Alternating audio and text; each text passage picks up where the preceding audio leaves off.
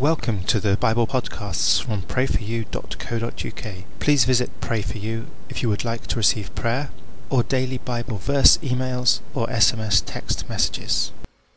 Matthew chapter 3. In those days John the Baptizer came, preaching in the wilderness of Judea, saying, Repent, for the kingdom of heaven is at hand.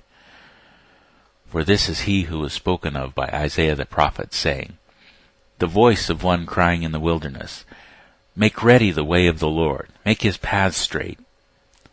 Now John himself wore clothing made of camel's hair, with a leather belt around his waist. His food was locusts and wild honey. Then people from Jerusalem, all of Judea, and all the region around the Jordan went out to him. They were baptized by him in the Jordan, confessing their sins.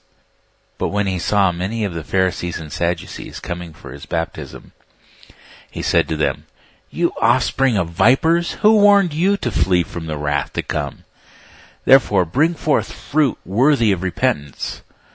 Don't think to yourselves, We have Abraham for our father. For I tell you that God is able to raise up children to Abraham from these stones. Even now the axe lies at the root of the trees. Therefore every tree that doesn't bring forth good fruit is cut down and cast into the fire. I indeed baptize you in water for repentance, but he who comes after me is mightier than I, whose shoes I am not worthy to carry. He will baptize you in the Holy Spirit. His winnowing fork is in his hand, and he will thoroughly cleanse his threshing floor. He will gather his wheat into the barn, but the chaff he will burn up with unquenchable fire. Then Jesus came from Galilee to the Jordan to John to be baptized by him. But John would have hindered him, saying, I need to be baptized by you, and you come to me? But Jesus, answering, said to him, Allow it now, for this is the fitting way for us to fulfill all righteousness. Then he allowed him. Jesus, when he was baptized, went up directly from the water, and behold, the heavens were opened to him.